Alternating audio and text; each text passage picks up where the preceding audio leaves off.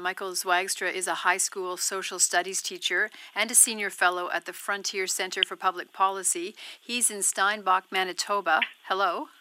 Hello. So, Michael Zwagstra, what do you think about this idea of eliminating letter grades? Well, I think grades are an important part of the evaluation process. And I'll just say for the record that I would consider letter grades like the second best of the options. I actually prefer percentage grades, but whether it's percentage or letter grades, there are different levels of performance. There's different levels of mastery of the subject area. And I think particularly as you go into higher grades, and in the intro you'd mentioned the school north of Vancouver that's eliminating the letter grades 4 to 9. Grade 8 and 9, that's not elementary school. Those are certainly at grades, at levels where students should be receiving specific grades that indicate levels of proficiency. Because the fact of life is that there are different levels of performance, and letter grades and percentage grades are simple, accurate ways of identifying where's the student at. Parents understand what that information is. There's no problem with adding in additional information. If a school wants to let's have more parent conferences, let's put more information on the report cards, by all means do that, but you don't need to take out the grade in order to add the extra information. What do you think would be lost in a no-grade system that Julie Cornell was describing? Well, you're losing information. You're losing that quick snapshot that most parents and, frankly, many students want to see when they look at a report card where they want to see where am I at. There is a significant difference between someone who's sitting at an 89 in a course or subject and someone who's sitting at a 65. And it's helpful to have that snapshot, and it's also something that you can use to work from that, okay, let's improve our marks, let's do better, and then you can see the improvement on the next report card. I get the argument about let's have the descriptive feedback and that, but frankly, a lot of parents aren't terribly interested in reading long paragraphs in order to try to figure out where their kid is at and having a long, extensive conversation every time. Sometimes you want to have just a simple, straightforward discussion, conversation, and you want to be able to use the straightforward letter or percentage grade as a reference point. Do you think the grades motivate your students? It depends on the student. I mean, not all students are the same. There are some students that are very motivated by grades, absolutely. Some students want to know how they can go from an 85 to a 90 and that sort of thing. There are other students who would find them less motivating. But even for those who find it less motivating, no one would argue that grades are the only thing that we use to motivate students. And all teachers know that there's a variety of things that we do to motivate. But just because grades don't motivate all students doesn't mean we should eliminate grades for all students. They are a useful reference point for giving information to both students and parents, and I think we should keep them. Now, Julie Cornell, what about the argument that students need this precision in their grades to stay informed and motivated? Actually, I've seen really the opposite. And now I'm speaking from an elementary standpoint, grade 4 to 7. But what I've seen is that when the letter grades went away, motivation soared. So students that were, would typically maybe good performers in a subject, getting a good letter grade, in the past they were a little lazy to do a lot more. They were getting a good grade, so why bother doing much more? And students who were low performers would have got a low grade. They didn't want to try any harder because it was hopeless. They'll never be better than that. And what I've seen is that across the board in my entire class, students want to learn more. They don't want a good grade anymore. They want to be a good writer. They want to understand the ecosystem better. They want to have personal growth. They don't care about getting a better grade. Now, Michael Zwagstra argues that in life, some people just do better on things, and that this is part of the cruel preparation for life. What do you think about that? I think there's a lot of ways you can prepare for life, and as far as we're concerned in Maple Ridge, grades 4 to 7 is not the place to start.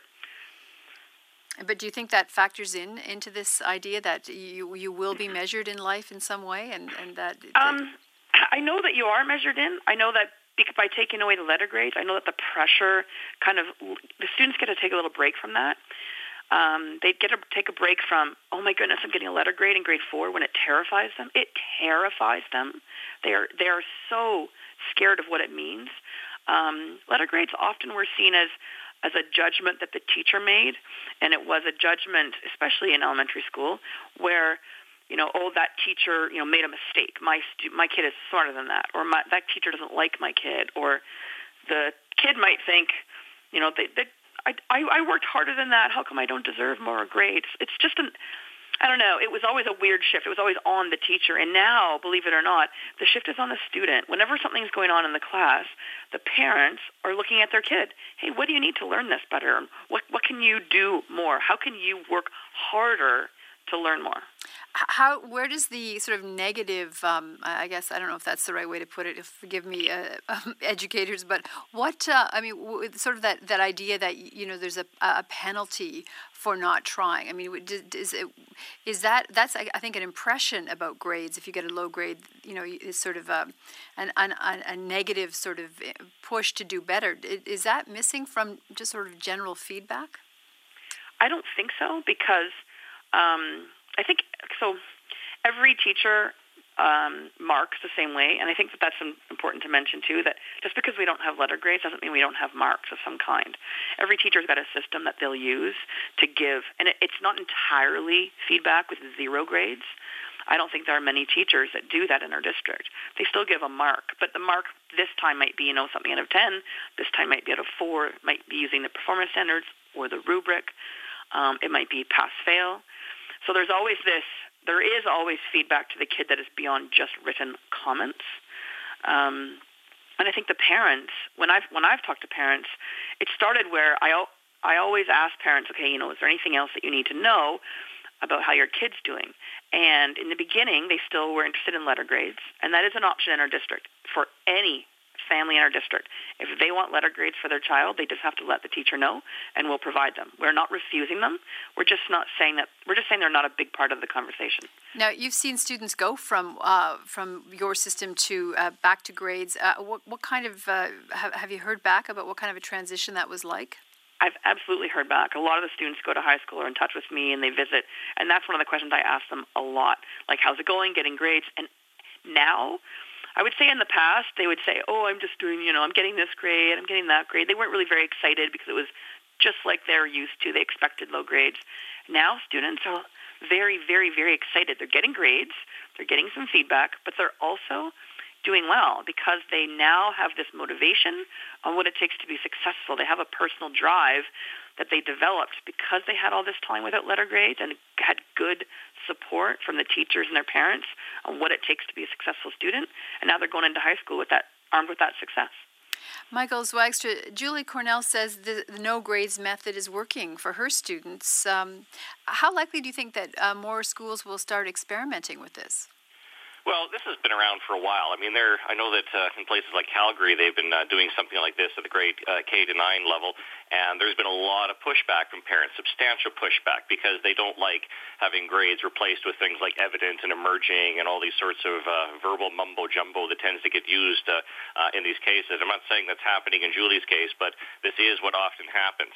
And I will add as well that when you have the parent meetings with schools and where the parents are providing feedback, this initiative to dump grades is never coming from parents. I've never heard of a case, in terms of the broader parent community coming to the school and saying, we demand that you stop giving our schools grades. We don't want that information. We would rather just receive verbal feedback, and we'll just get the grade if we happen to choose to ask for it. This is always something that gets initiated by people who have a certain educational theory, who are more on the progressive end of the spectrum in terms of the educational philosophy, who prefer to focus less on the content and more on the process. And so it's part of a different educational philosophy, and I happen to hold a different educational philosophy. I think that content matters, skills matter, and that we need to actually evaluate where those skills are at and whether students have mastered the content. Is it your suggestion that the skills don't matter in the non-letter grade evaluation system? Because I'm not sure that's what Julie was saying, but...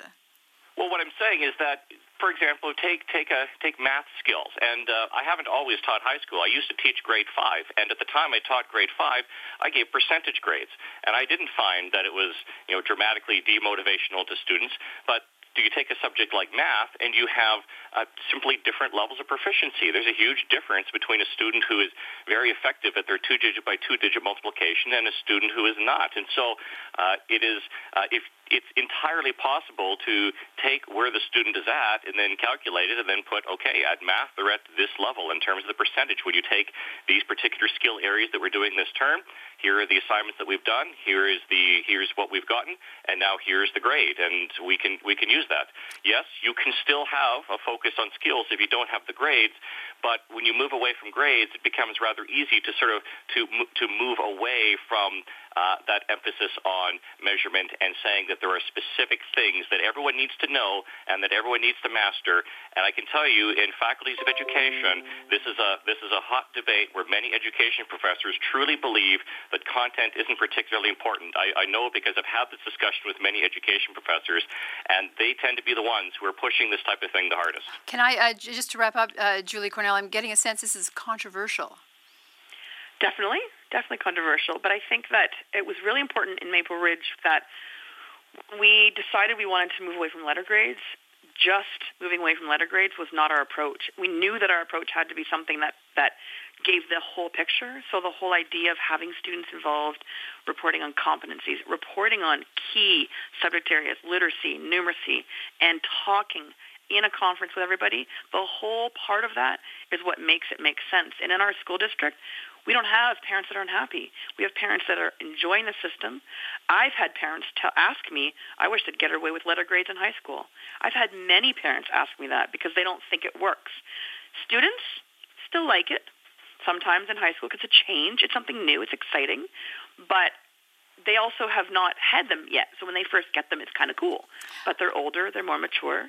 I just think we don't... Julie, sorry, I'm just running out of time here. It's such an interesting discussion, though. Thank you both for talking with me.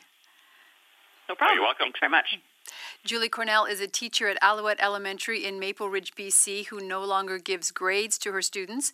Michael Zwagstra is a high school teacher and a senior fellow at the Frontier Centre for Public Policy. He was in Steinbach, Manitoba.